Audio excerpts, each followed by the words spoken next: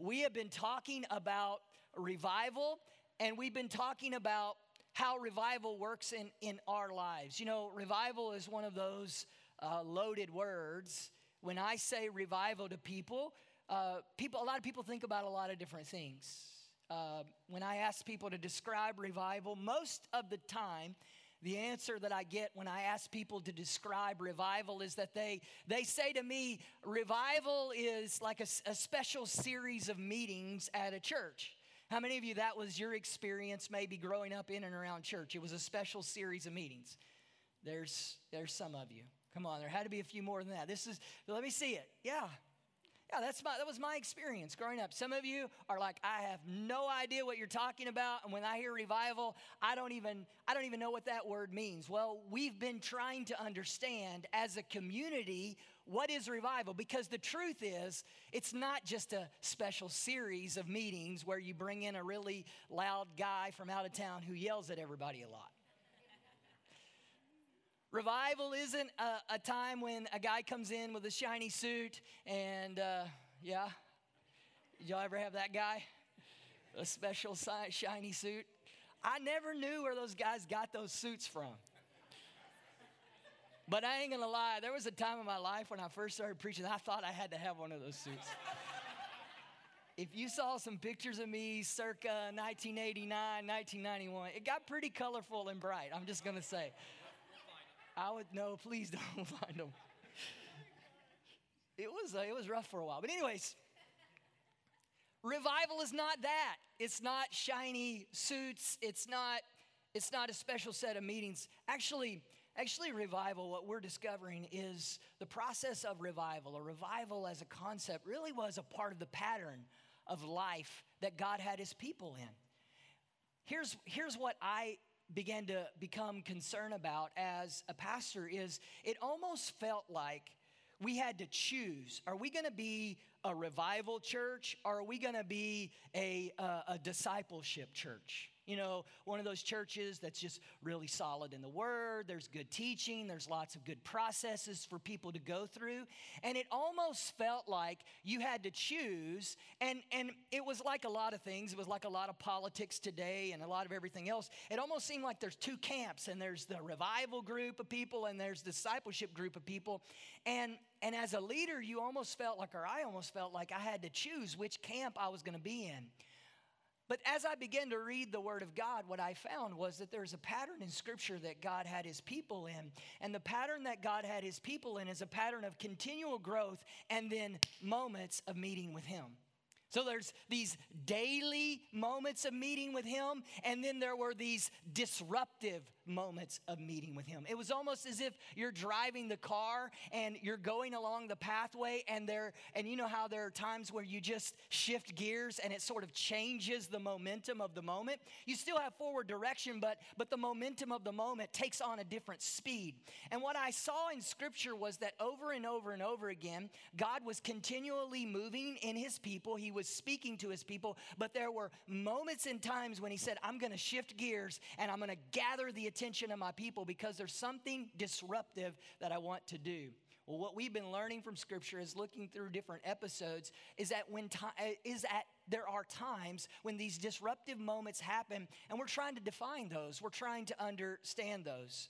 Revival, as we understand it from Scripture, comes out of this idea of we are people who need God. See, a growing awareness of need creates fertile soil for a disruptive move of God.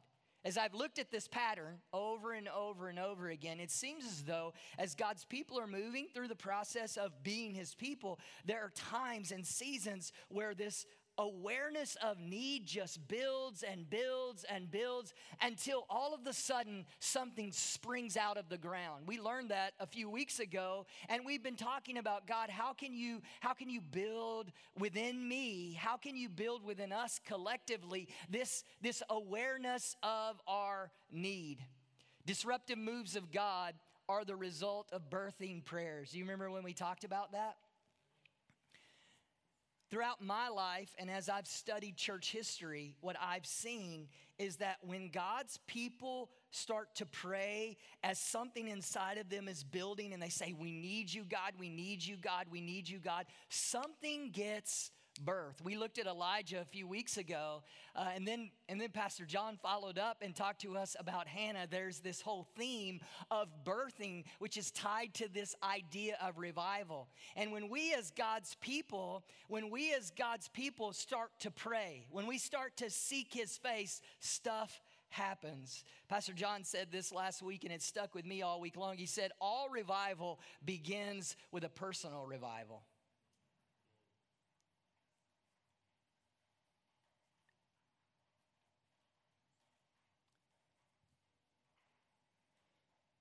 I can't tell you how many times I've had people come to me and say, man, Pastor, I wish the church would experience revival like it did, 20 years ago.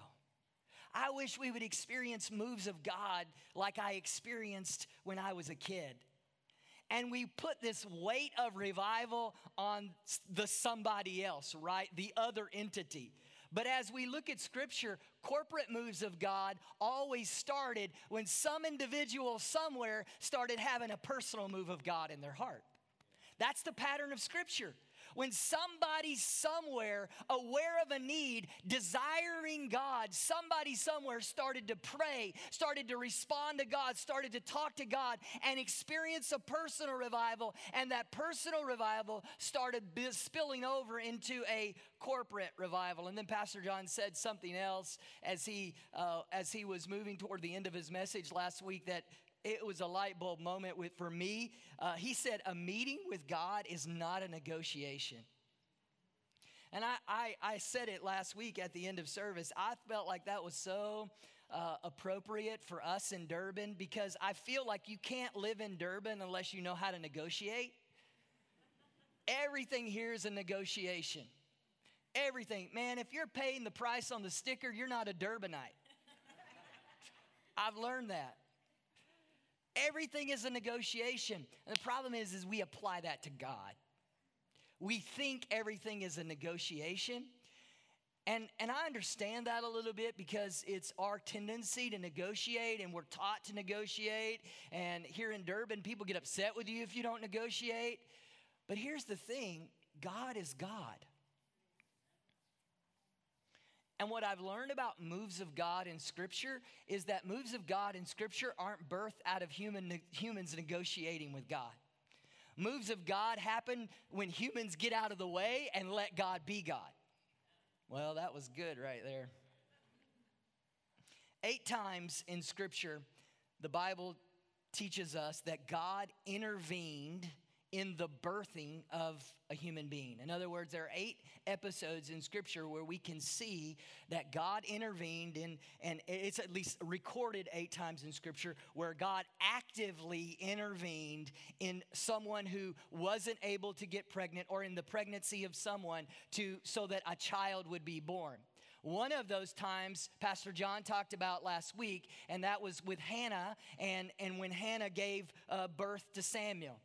We're going to talk about another one of those episodes in Scripture today.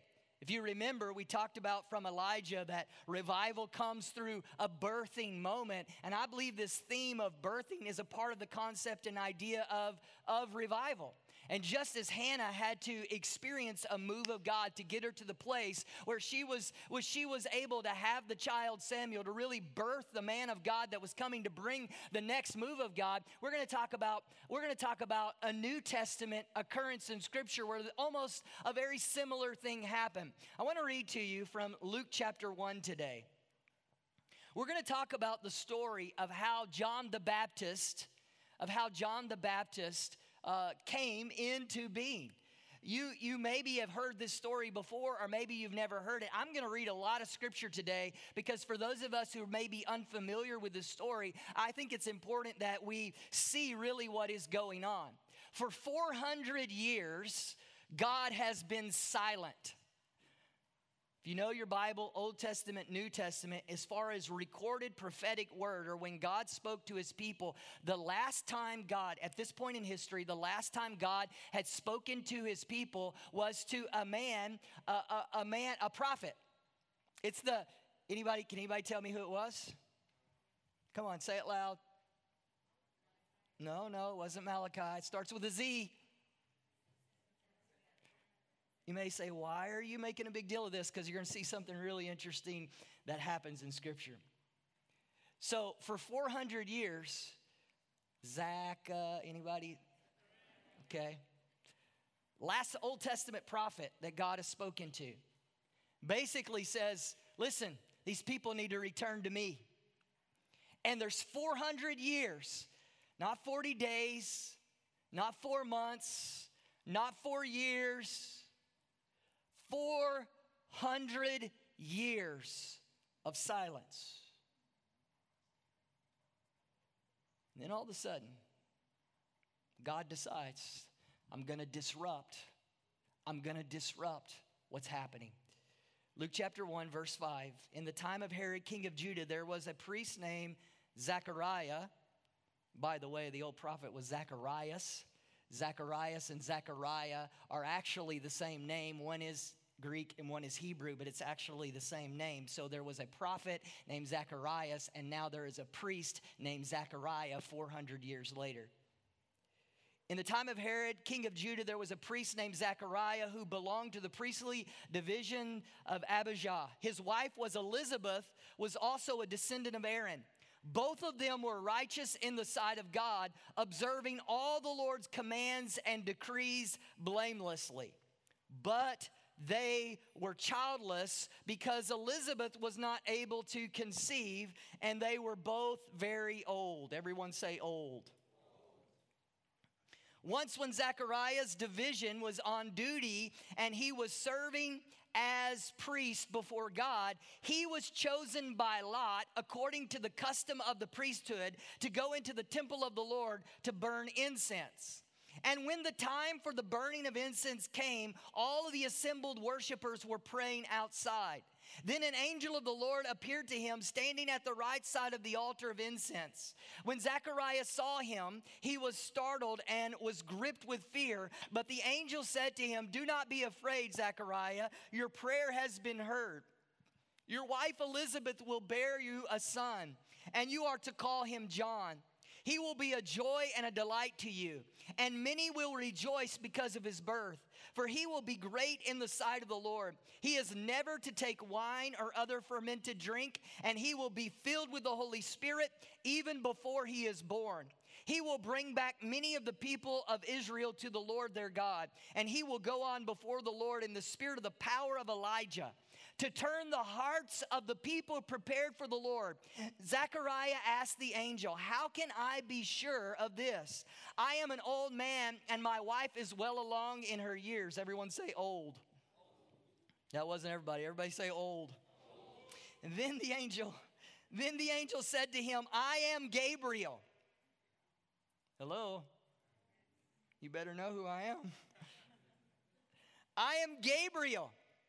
I stand in the presence of God, and I have been sent to speak to you and to tell you this good news. And now you will be silent and not able to speak until the day this happens, because you did not believe my words, which will come true at their appointed time."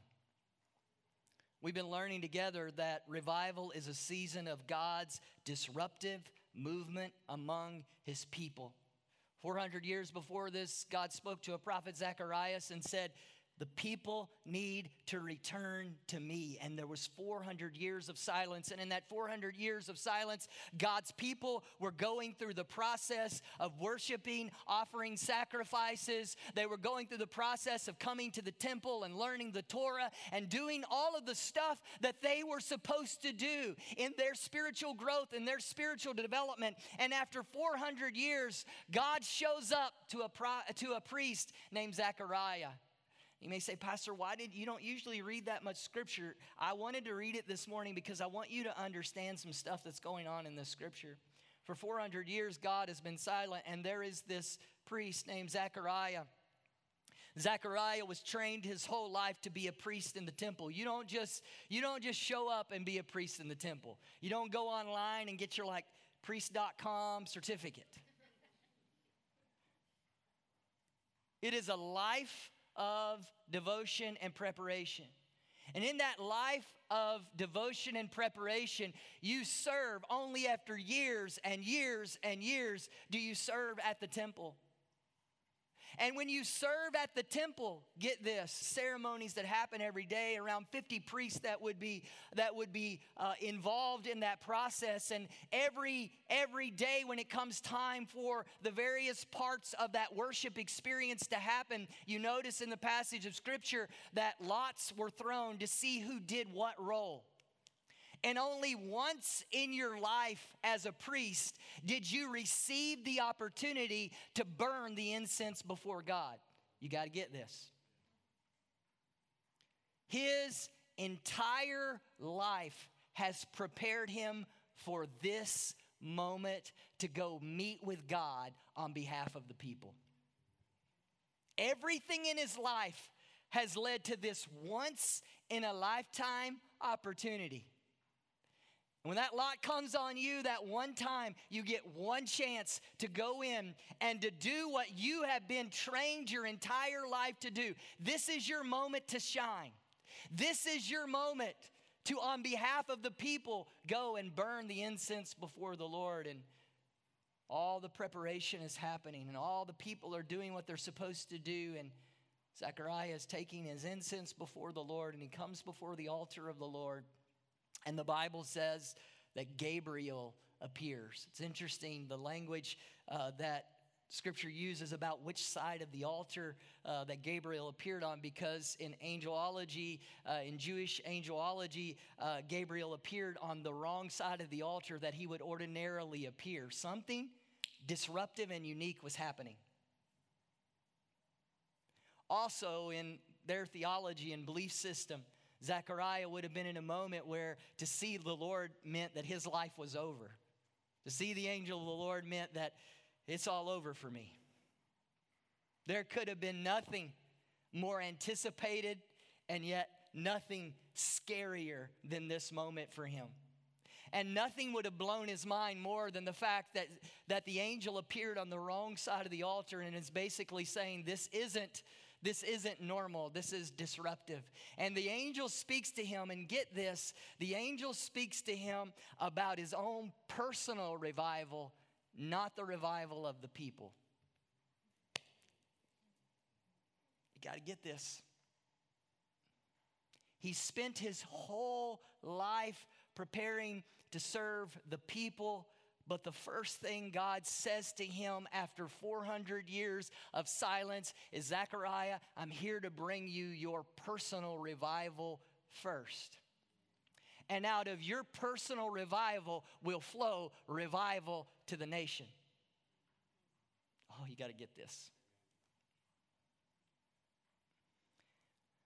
Zechariah, I've heard your prayer. He wasn't there that day to make his prayer before the Lord. He wasn't there to offer a sacrifice on his behalf and on Elizabeth's behalf. He was there to represent the people. But the God of all creation, your Father, the one who created you, the one who called you by name, the same God who loves you and is passionate about you, loved Zechariah and was passionate about him. And what is recorded in Scriptures, the first time that he spoke in 400 years, he spoke to a father who wanted so desperately to have a child.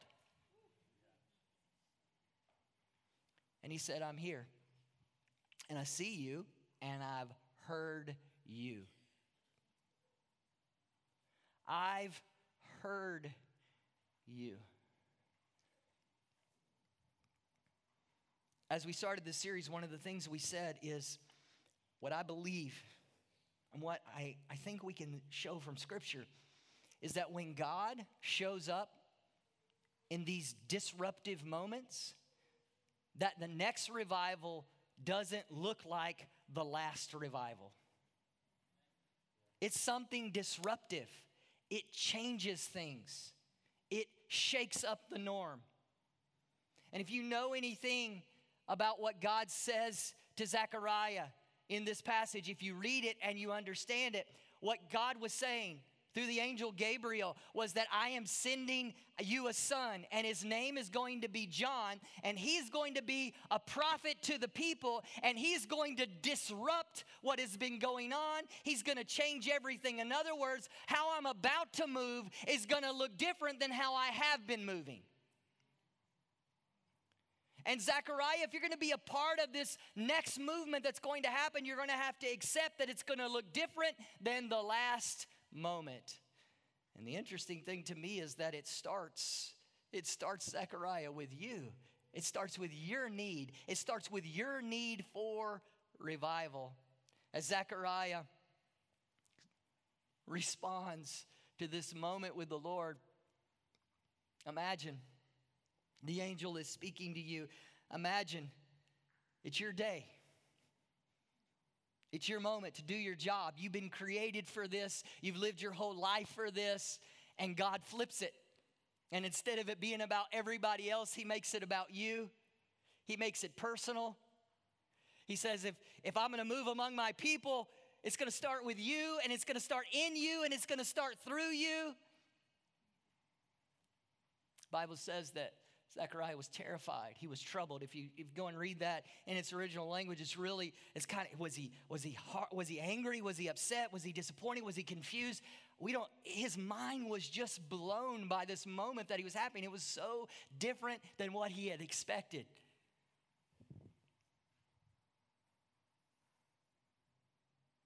The Lord says, I'm going to do something incredible. And I love Zechariah's response.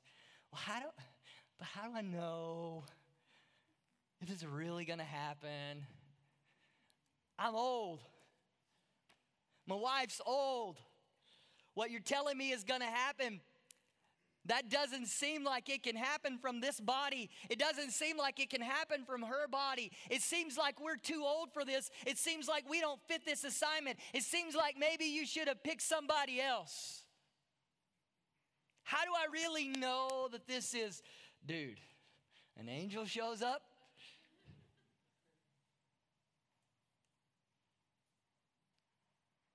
How do I really know?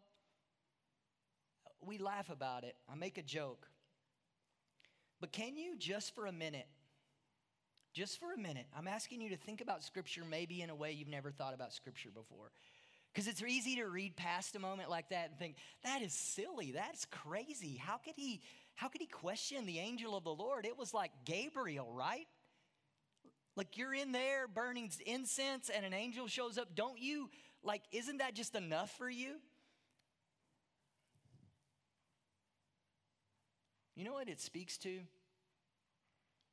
What it speaks to, that he would still question God in that moment, is just how bad, just how deep, just how much he was hurting over what was not happening in his life. Because you and I, we read that and we think, man, I would love Gabriel to show up. If Gabriel will show up and just tell me what to do, I'll be all about it. Is it possible that there are places and hurts and pains and dead things and lost things that are so real in our life that even if the angel of the Lord showed up, we would still question God? Do you have something like that in your life? Is there a prayer that you've been praying for so long that even when God sends a Pastor John from America to come and preach a sermon that reads your mail, that you, although you're excited in that moment, you still walk out and you still feel like, man, I'm just not sure if God really has that for me? Is it possible that there are unanswered prayers or pain or situation or 400 years of silence that is built up in your life? Because I don't know, it's easy for me to absolve myself from those moments in Scripture, but I would dare say that there's some things in my life that are so dead, where I hurt so bad, that I don't want to get too haughty and too prideful. In fact, I would say that the truth is I probably have been a lot like Zechariah when God speaks to me and when God is calling me to revival and he's calling me to disruptive moments where I still question God. Zechariah says, how do I know? The angel of the Lord said, well, here's how you're going to know. Here's how you're going to know. you're not going to be able to talk until the day it happens.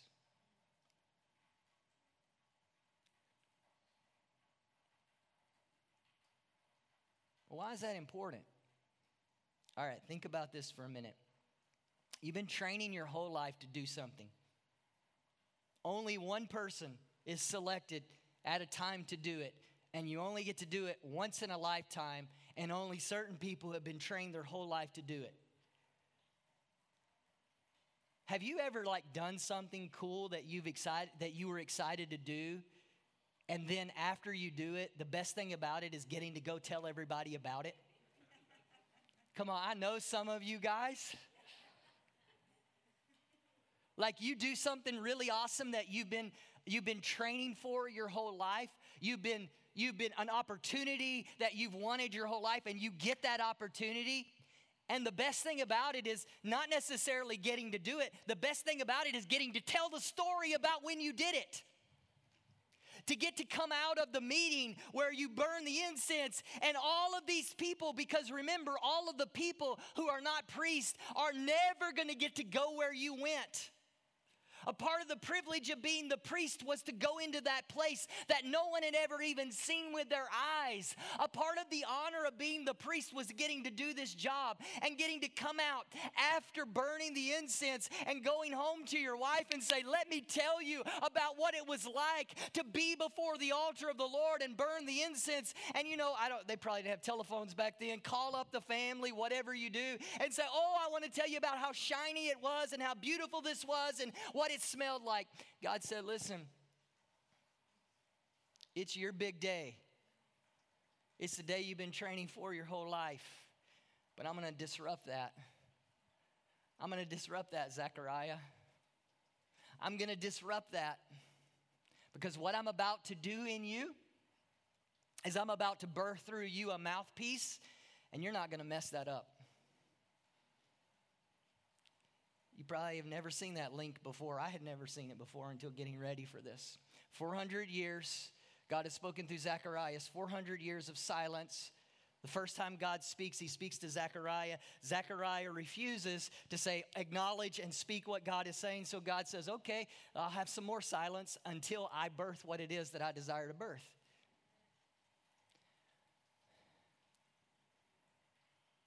I believe for some of us this morning, what God wants us to hear is that he is about to do some things through us in spite of us. See, here's the thing about revival. The nature of God demands that his people live in anticipation of his activity in their lives. And what I've learned from seeing in Scripture is that when people of God are not acknowledging the activity of God in their lives, then God goes silent and God says, I'm just going to keep moving and keep moving and keep moving because I expect my people to anticipate my move in their lives. I expect my people to amplify my mouth. I expect my people to amplify what I'm about to do among them. And when you won't cooperate with me, I'm going to do it anyway because I'm God and you're not.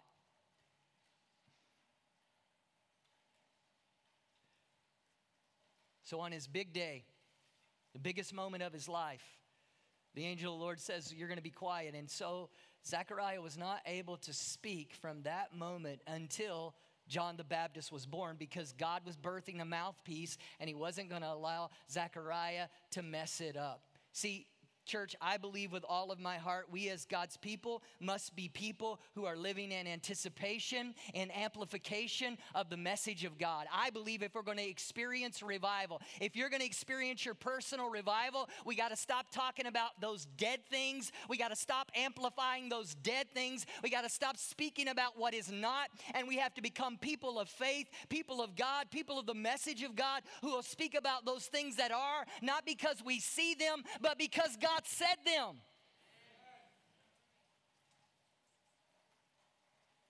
Not because it's what I feel or what I think, but because it's God's word. Revival comes as God's people align with His word. But what I love about God is that He is God. And if it takes 400 years, if it takes another 6 months, He's going to do what He's going to do because He's going to birth His move among His people. And even when I'm stubborn, He's more stubborn. Some of you are some of the most stubborn people.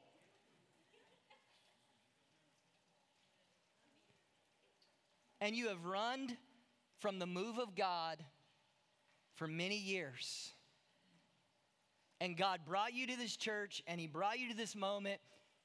And you don't, like, we put something in those donuts that you don't know about, and so we just keep tricking you back here. And you're like, I don't even know why I'm here. I don't know why I keep coming back. I'm kidding. We don't. Oh, no. But it's God just wooing you back because He's more stubborn than you are. And He loves you, and He's passionate about you, and He desires to birth something through you. And He keeps luring you back. And what He wants to do in your life is so deep and it's so real. And maybe it even disrupts what you thought your life was supposed to be about.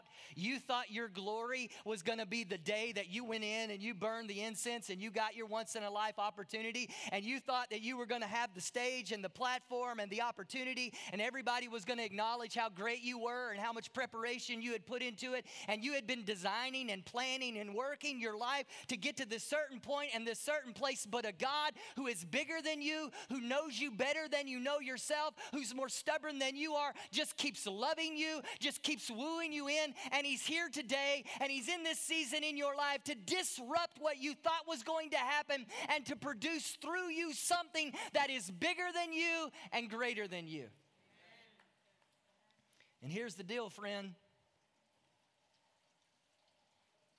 If you won't align with it, He's big enough. Say, okay then. Okay then. I'll just shut down the noise for a while. I'll just shut down the noise for a while. Because your glory isn't found in your preparation.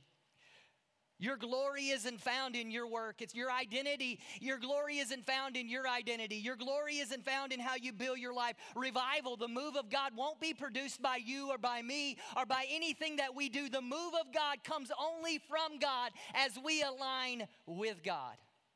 And He's brought you and I to this moment and this place in our life where He's calling us into alignment. But we as His people must determine in our hearts that we are anticipating not our glory, we are anticipating the revelation of His glory. Luke chapter 1, verses 21 through 25. Meanwhile, the people were waiting for Zechariah and wondering why he's staying in there so long. When he came out, he could not speak to them. They realized he had seen a vision in the temple, for he kept making signs to them. Gabriel, like, how do you sign that? He made signs to them.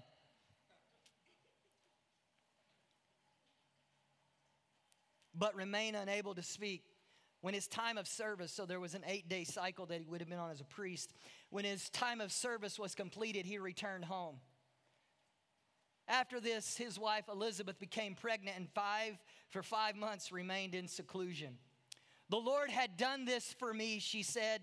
In these days he has shown his favor and taken away my disgrace among the people.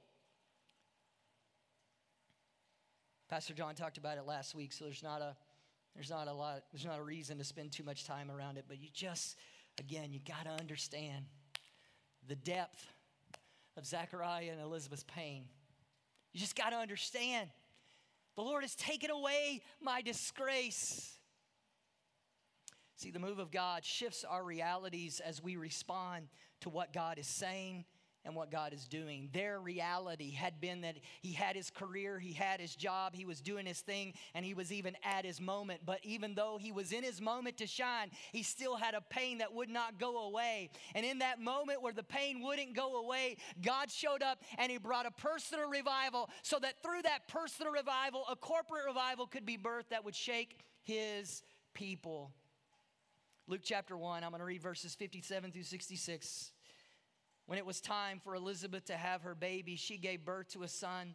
Her neighbors and relatives heard that the Lord had shown her great mercy, and they shared her joy. On the 8th day, they came to circumcise the child, and they were going to name him after his father, Zechariah. But his mother spoke up and said, "No, he is to be called John." They said to her, "There is no one among your relatives who has that name." Remember, culture is always oppressive. Culture is always oppressive. Some of us are not experiencing revival because we are under the oppression of culture. No one has that name. You can't name him John. He's supposed to be an accountant. That's what everybody in Durban does when they go to school, right? Every teenager I talk to at school, what are you going to be? I want to be an accountant. You guys didn't like that very much, so I'm going to keep going. There's no one among your relatives who have that name. They made signs to his father to find out what he would like to name his child. He asked for a writing tablet, and to everyone's astonishment, he wrote, "His name is John." He finally decided to be the mouthpiece for what God had been saying. And in that moment, immediately his mouth was open and his tongue was set free, and he began to speak, praising God. All the neighbors were filled with awe, and throughout the hill country of Judea, people were talking about all these things. Everyone who heard this wondered about it, saying, "What then is this child going to be? For the Lord's hand was with him." See, revival is birthed through those who are willing to actively participate with God. Revival comes out of anticipation, and it comes through as we anticipate, as we are willing to participate. Revival is birthed among God's people. Zechariah had to participate with what God was saying so that he could be the avenue through which God would birth revival. Now, to not get too graphic, he had to participate in the promise that God said, "I'm old, my wife's old, this doesn't make sense." But hey, they made it make sense, right? Hello? It's in Scripture. I'm not trying to just be. He had to participate with the promise. He had to physically participate with what God said. He had to speak up and he had to declare what was counter to culture.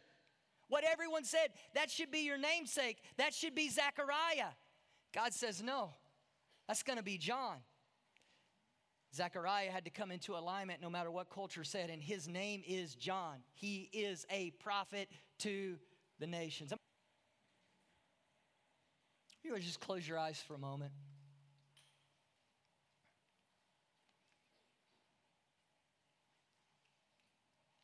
Lord, I thank you because you're doing something real among your people.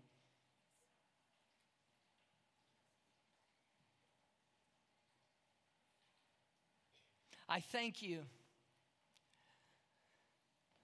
because, God, you desire to birth something in us and to birth something through us.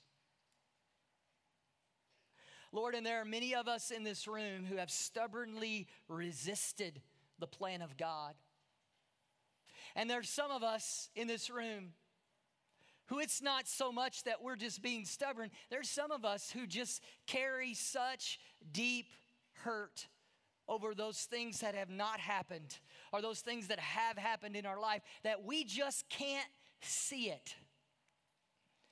And Lord, yet as your people, as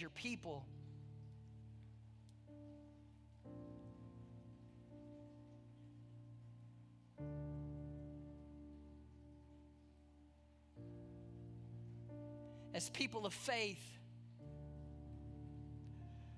Lord, there should be anticipation in us that at any moment, our God, the Lion of Judah, our Christ, our Redeemer, the one who is above all, can and will show up and shift our reality. But Lord, when we come, it's not business as usual. It's not our opportunity to perform. But when we come to you, we come with anticipation that you are God, that you are working on our behalf, and that you have the power to shift our reality. Would you begin to stir within the hearts of your people? Would you begin to stir within the hearts of your people a spirit of anticipation that when we come every day at our daily 20, we expect that you're going to show up. That God, when we pray for our friend, or we pray for our neighbor, or we pray for ourselves or our family member, God, may something rise up inside of us that we begin to anticipate that the creator of all things is about to invade our space and is about to change our reality. Lord, may we not be like those who just go through the motions, of reading their Bible every day. But when I read it every day, may I expect that you're going to show up and that the Logos is going to become the Rhema, that your word is going to become living, that it's going to become alive, that I'm going to encounter a living God who has spoken and is still speaking to his people, that your word, that your Bible isn't boring, but that it is alive and speaking to me. God, stir anticipation in us, that when I come to a service, I don't come just to go through the motions. I don't come to hear others perform. I don't come just because it's the place to be. But when we come together, we expect that our God, our living God, is going to be among us.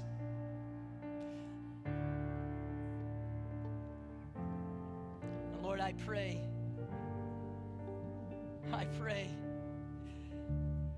may we not just anticipate their move, but Lord, may we bend our knee. May we bend our knee. May we yield ourselves to participate in what you're doing this morning. Thank you, Lord, for every person that's here. Lord, I bless them in the name of Jesus. God, as we go about our week, as we prayed earlier, may we be aware of the opportunities to minister to others. God, I pray that you give us wisdom in how we can serve, how we can grow your kingdom. We pray this week that, Lord, your spirit would be real and powerful in the conference. And we pray, Lord, that you would help us to serve well as a community. Lord, I bless your people in all that they do. I bless your people as they go. And I ask you, Lord, let your presence go with them.